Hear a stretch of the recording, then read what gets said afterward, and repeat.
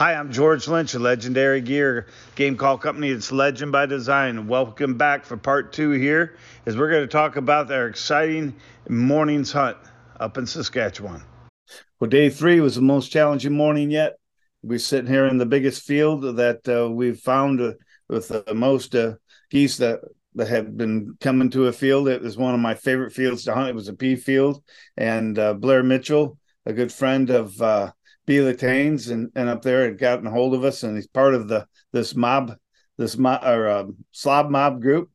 And anyway, he had this field. He was up there guiding bear hunters, and so we were in this field that he had picked up, and we got in there, and again we had probably eight guys. He had eight guys in a five blind limit, but with the dog, I think we hunted with one dog that morning. But the guy saw that there was some low power lines that was there. Again, but these geese automatically. We had the first group that morning when it was still, the sun hadn't made its presence that much, and I first thought they were snow geese. This is how you squeak. And then when I looked up, they were honkers, and I don't know if they're a true cackler, if it's just a form of a Richardson goose, but the first group they were so tiny, and I think we ripped 8 out of the 11 that came in there pretty good. And I know that my wife and I shot one, and basically I kept those back. They were in beautiful condition. Now, I probably didn't shoot those, because if I did, mine were probably the ones that had heads missing. But I figured these either died of heart attack or, might have been a stray bullet. So it could have been Don, Greg, or B. So it's one of those, but they're pretty good. You always hunt with buddies that the one pellet kind of guy that he gets one pellet in the bird and nobody wants to mount it. Usually he produces the best mounters. So now just busting their tails. But no, we did get a couple. We stayed back out of that group. Diane and I are going to get mounted up, and just a goose that you don't see here in Iowa. But that group, it came in pretty good. But after that, we didn't have a strong wind. And in fact, the wind just kept getting less and less. And the birds just got tougher and tougher. Then they came in where you got those big groups of birds. And with no wind, they just started, they were still trying to set up kind of in a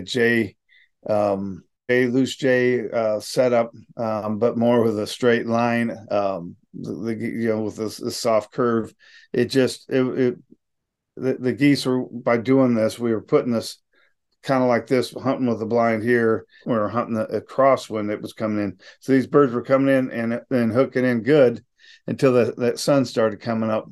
And the higher the sun came, again, you got that. Now the blind it was constantly going like this, making it tough. When, again, like I said, when you got a ton of geese in the field, you got to pick, are we not going to shoot any of them, or are we going to pick a group and we call it?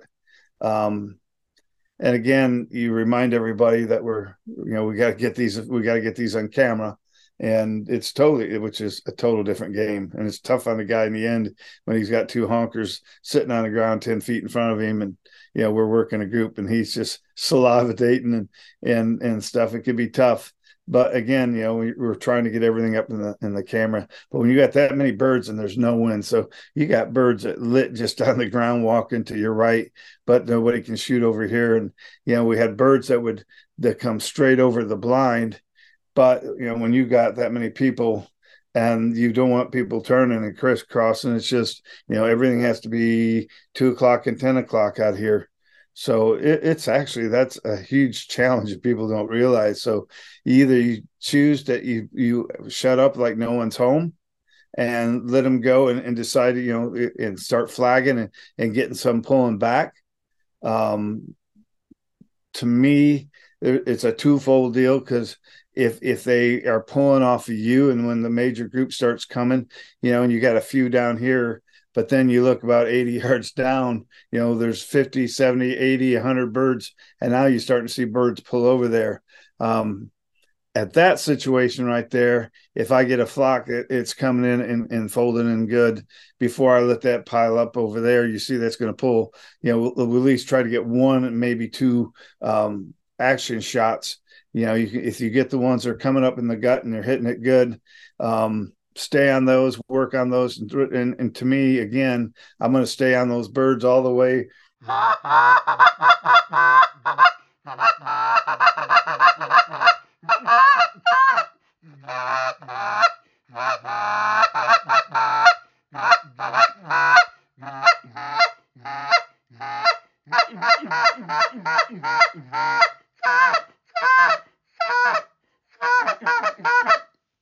That little good soft stuff, just getting those birds to finish walking in. I'm not running 90 miles an hour because I'm not trying to pull other geese, because you don't want to keep, well, these ones are in there. Oh, here these come. Make that mind up. We're going to smoke these. We'll shoot them. We get them in, and then through the blasting, if I can get another, which makes great footage. Now, if I can scream, which we did a couple times, got back on the call and started screaming, hitting that fast stuff. And that fast stuff, when I'm trying and birds are trying to come back, I'm hitting a spit moan and a fast.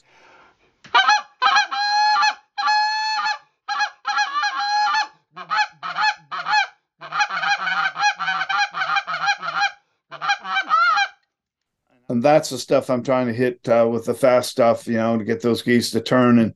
And on that fast stuff, again, you want to stay on that all the way. If you're the last guy picking the gun up, that you're the last guy, because it's about getting them birds right to me. It's always that, the high is seeing the birds coming in. And that second high is that challenge of picking that exact moment that you're going to call it, that it's that timing. And we always want to be able to pride ourselves that, wow, you called those perfect. You don't want to be the guy, oh, you called it too soon, or dude, we should have called it just a little bit quicker. You always like that was perfect. So that's, to me, is the second high, picking that, especially when they're working and you got different groups working, but finally the one you're wanting to come in. And it's funny because you could have guys, man, dude, I got 3 on the ground to my right.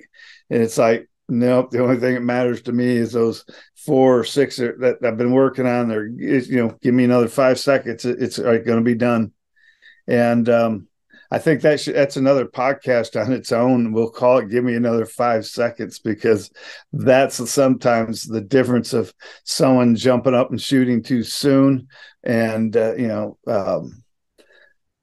almost there, but not quite, and turns the situation, to a rougher situation, and which is just as bad, the 5 seconds too late, because usually they're gone, and then only you're trying to get everybody shooting, and you think they're gonna, once the shooting starts, they're gonna pop back with the wind, and all of a sudden these go the opposite way, and nobody on the right is shooting. So it's all part of the game.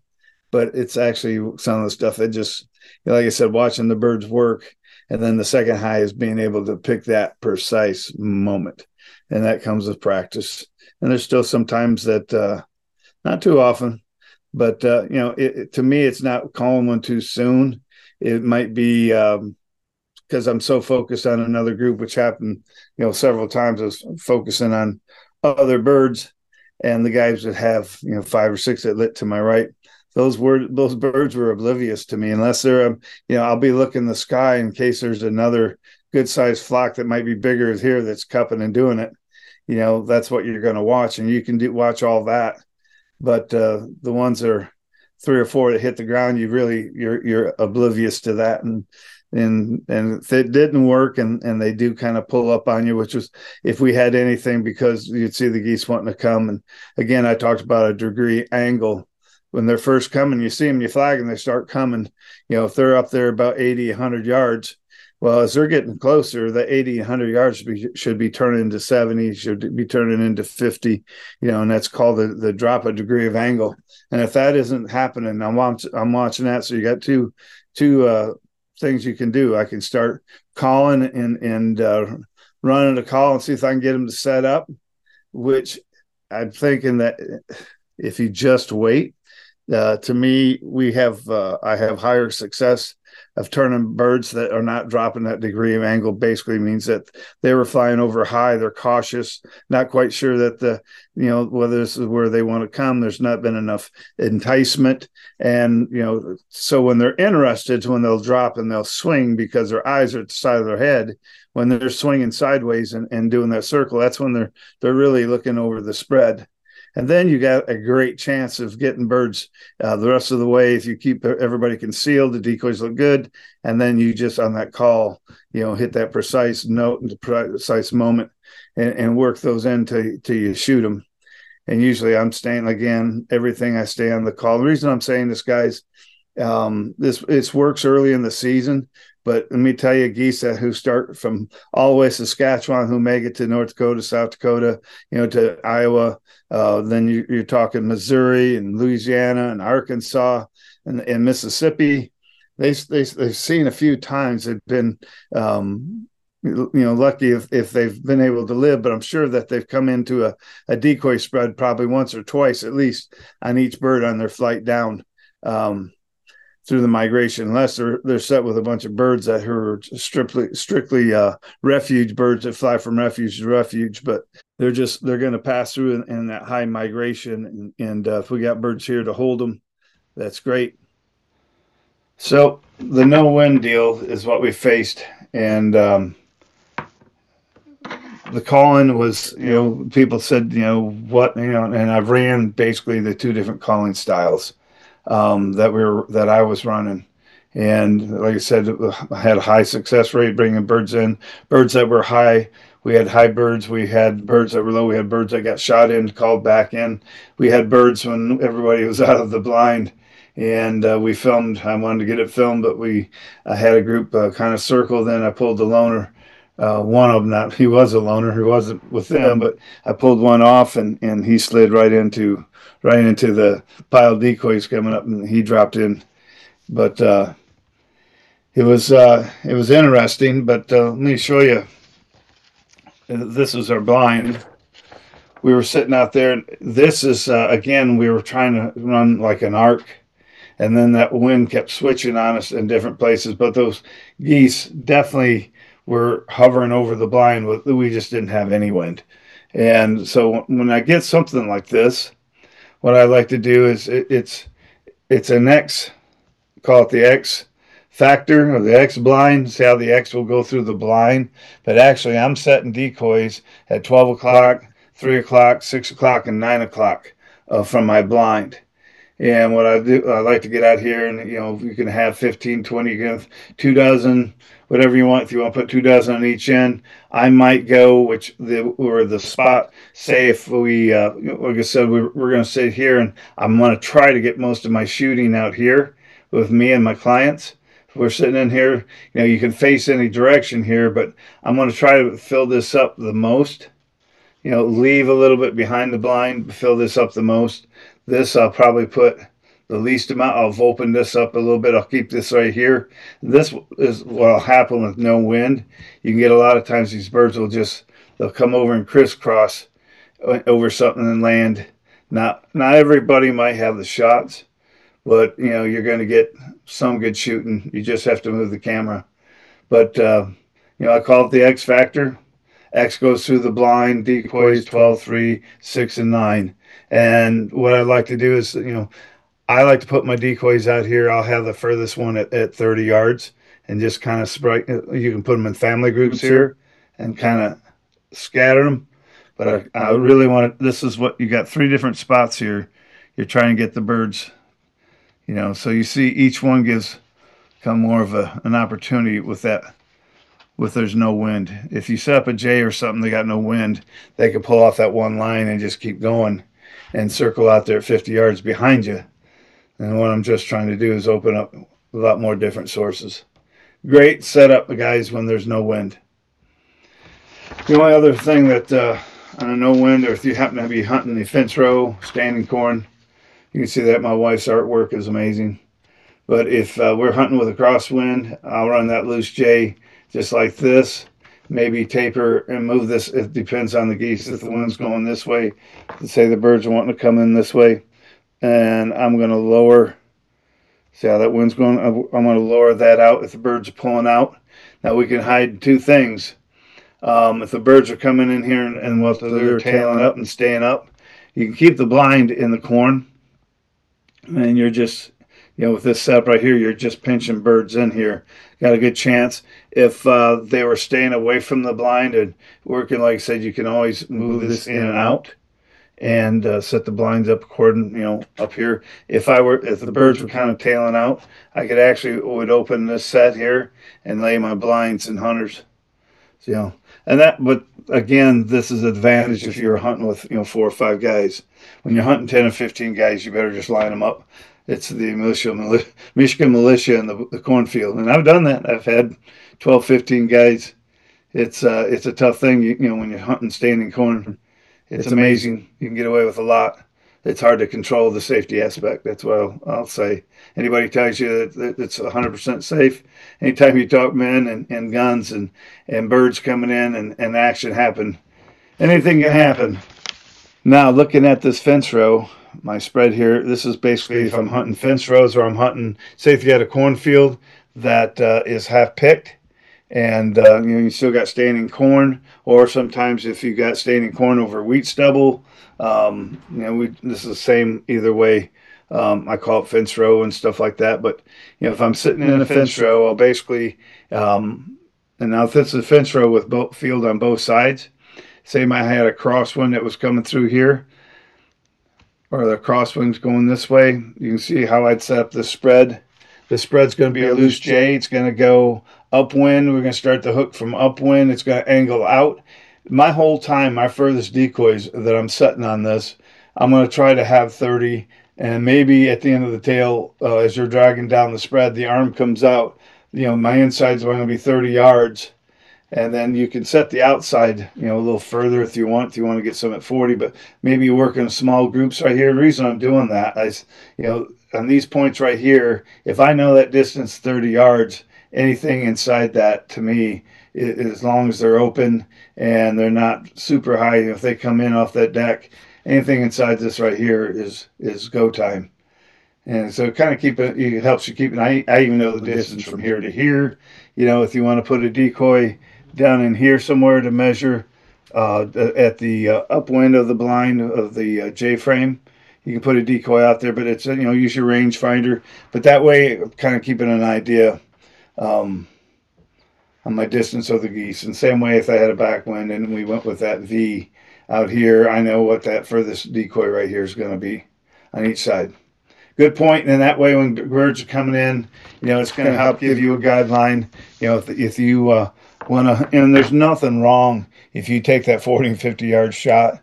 And usually because that's going to happen if you have birds coming in, you shoot 2 geese and you go to the third one, and he might be out there 40, 50 yards, or a bird that got hit, you're definitely going to, that third shot, you're going to take it. I mean, I am at 50 yards. I'm going to still shoot, but that wasn't my beginning. It wasn't my judgment to start the shooting, if you understand. So, I won't shoot 50 yards just to get a shot, but I'll shoot 50 yards in my sequence, and that makes sense.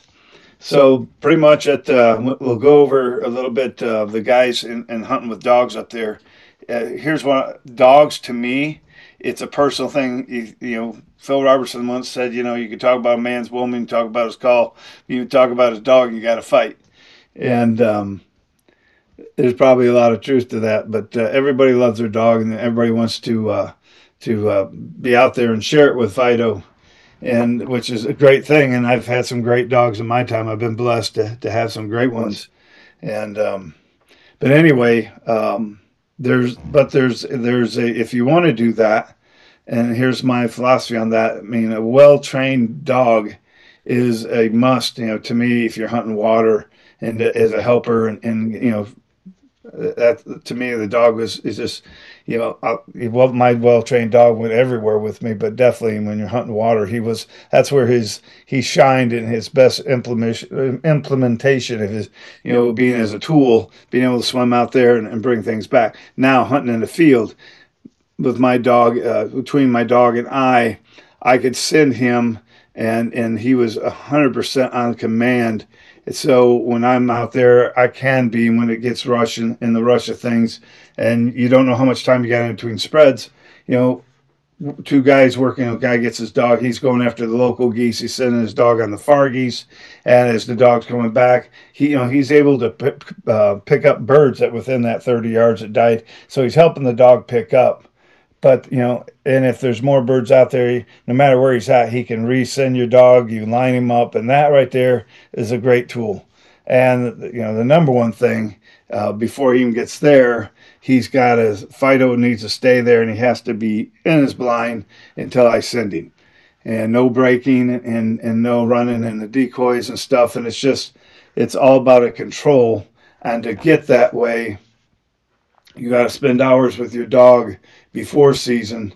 You never train a child in a baseball game. The game is everything he learned in practice, and then the game is to execute what he knows, what he already knows. It's hard to learn and putting the pressure on. Dogs are the same way. So, my dogs, everything they did was repetitive. They did it. So when we were in the field, it was just another day for the dog. And once it becomes repetitive, but every day you got to be consistent, telling your family in the same commands. They got to say the same words you do, and they got to react the same way. But that's how you got to have a great dog. If you don't have a good dog and hunt in the field, then you got if you have plenty of guys, then you make use of your guys getting birds, and then you have markers if you want to keep reminding each other, hey, we got one over there at 12 o'clock. He's about 400 yards out there, glider. You're going to have that, and always have that marker, and then if you have to take time and want to count, guy can make a truck run. He can go over there and make a quick sweep. That a lot of times is quicker than when it's hot and heavy and you get a group of birds. If I got birds still in the air, I'm gonna let everything play out. Some people believe that goose rolled over. There's one with belly up. When they're coming hard, I don't think it even matters. They're going to come in either way. But when you're out there and you're chasing a dog or the dog hasn't come back, that's there's a lot of flocks that get you got a group coming. Well, he's still out in the blind, and you can tell that as you're calling because someone will tell me birds, and I'll start calling, and I can tell right away they're not responding. What's going on? Well, this guy's out of the blind. He's got his dog. He was getting something back here. So you can see what I'm saying. Setting up in the field and stuff. To me, it's well-trained dog, and also it'd have to be with people I truly trust because people that when I guided in my old younger days, they always, hey man, I heard you had an amazing dog. How come he's not hunting with us this morning? I said, because my dog is like my number 2 son. Anybody shot him, I wouldn't be leaving the blind. So my dog doesn't hunt with, he's like my son. He doesn't hunt with people I don't know. And until I get to know you guys, then that dog's pretty special to me, and that dog will do everything I tell him. I'm not going to have somebody shoot him. But anyway, that's my kind of a dog. You make sure that, and the point I was going to say earlier, when you're going to hunt and you're taking a young dog like that, before he gets to that stage, you got to make sure the dog can handle guns. And the worst thing is if you never introduce a dog to guns, and you take his first time, it's going to be with 5-7 guys right behind him, and they're all lighting up, and he's like, holy crap. That's going to overwhelm the dog. It's going to freak him out. I have a method that, I like to do. I was talking to Mike Friesen on his show the other night that, his dog will go and not pick up a bird. All dogs are birdie. He'll pick it up. He just needs to pick it up when he's told to pick it up. And there's a little things that's where, I'm not big on field trial, which there's nothing wrong with that. But, to me, a dog, an animal, must have every command before he hits the field. So he doesn't have to hunt to get that part. But every command he's got to know. He's got to know sit, stay, and then he's got to know, back and to fetch. He's got to know that and to bring it back. If he's struggling, he has to bring it back. Like I said, if you're hunting and you're hunting with with other people, or if you had clients, you're going to make sure that I'm going to heal the dog up as quick as I can. I'm not going to stay out there and try to make him force picking up again. That's got to come in practice when there's no other people there. He's got to take his time. But when it's go time, just go ahead and pick up the bird, bring the dog back, getting birdie as he's coming back. Praise him, always praise him in the field. don't correct him and come unglued like Sergeant Carter. When the dog's his first time out in the field, he's just trying to learn everything. Everything's new. You accept that, and you just kind of praise it, keep it a positive thing. But what I like to do is, I'll get a bird. We take pigeons. We take doves. You cut part of the wing off, and they can't fly away. But you take that, and the dogs are birdie anyway, and you keep rubbing that bird in his face, and then we'll take the dog, and I'll take a handler, and the dog will probably go 50 yards from me, and then I'll have a person off to my side, and we'll be yelling bird, bird, bird, bird, and they'll throw the bird up, and I'll shoot the gun in the air. But I'll watch, but I won't shoot the gun. Here's a critical thing, and I'll tell you if you're healing the dog how to tell. And I learned this a long time ago. I watched it through Buck, and it's absolutely true. So if I'm watching out there and you're sending your dog and how they'll pant with their mouth open. That's if he's just sitting there, he's looking around. If I'm wanting him to know that when I'm telling him to mark, when I know that he's picked up that mark, is you'll watch him panting. As soon as he picks up that mark, he'll close his mouth and raise his head. At that moment, that's when I know that the dog has got the mark. And I'll keep yelling mark until we get him to that point. And that is his confirmation to me, hey, Dad, I got it. And then you send him back on his name, and there he goes. And that takes, again, discipline. And you do that, you got to have that person sitting in the blind. And if you're taking your dog, once you got him established the guns, now he equates guns to retrieving a bird, and he's all birdie, he's all excited about that. So your first time going to hunt, try to keep it to 2 or 3 guys. You still don't want a barrage. Let the dog work his way up, even if it's just one other guy that you're hunting with. This is all about dog training. This isn't about big piles for social media. Shooting 2 or 3 geese, whether if I was with 20 guys or by myself, I'm shooting 3 geese. It's going to be the same exact experience than sitting there and guessing which 3 you shot. But anyway, when you're hunting, always. You have control of the dog. Don't start staking your dog in. A lot of guys believe that the biggest answer, quick, which it probably is in the fields, they'll hurry up and stake that dog down, and that dog will start learning that I got to be staked down all the time out in the field, and you don't want him to know that. You don't want to take the time that he's got to be staked down. He needs to learn right away. So the reason I'm saying this, so when the birds come in, this is the most important time of your training, and you've done everything good except to the moment where it says cut him. And then you all of a sudden now abandon your dog, grab your shotgun, come up and shoot a bird that you shot many times before. But what you need to be doing is make sure that you're holding your dog, your gun is safe, and you just tell him, stay, and you're reiterating with him, and let the guy shoot. And if he starts to get up to him, he'll sit. And you want to do that correction right there before he even gets out of that blind. And when you're teaching him that he doesn't leave that blind until he's told, that is huge. And whether he has the best nose, I would take a dog that was more control under command than any dog that had the whole world of skill of being the greatest hunter, but the biggest idiot listened to a command. You definitely want a thinker on that. So anyway, those tactics, that's what just my views of talking about hunting with dogs. I love dogs. The dogs are huge. Don't suddenly say, don't you love dogs? I love dogs. Like I said, learning to hunt with a dog is the greatest experience. When every guy knows that when he owns his own dog, watching your dog do his retrieve, hunting pheasants, whatever, doing that, whether you're a pheasant hunter, it's like watching your little kid play, hit his first hit off T-ball. You're just getting excited. But that was the 3rd day. That's everything up in Saskatchewan. Again, I want to reach out to B. Latane and Blair Mitchell and Layden Fiddick, Don Walk, Greg Toogood, his son Jacob, all these guys who worked hard. Rhea Musi, who made me my carrot cake, homemade carrot cake, and a cran apple pie, I think it was. And she made the best pierogies. That's big Ukrainian food up there. And the beatniks. That's beatniks, I think they called it. Unbelievable. Ukrainian food so good if they can cook it.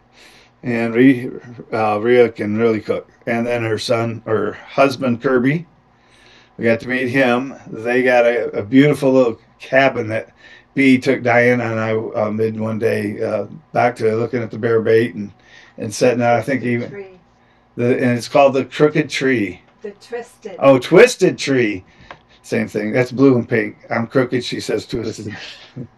No, the Twisted Tree. And what was the story on that, Di? Why did they call it? Did you see the twisted tree behind it? Well, you say that with your tongue. Twisted Tree behind. That's a tough one to say. Twisted tree. Yeah, I do. Behind that's where they got the name. That makes sense. Yeah. Very special place. Yeah. Yeah. It could be that twisted tree coming out of the back why they called it that, but it's beautiful.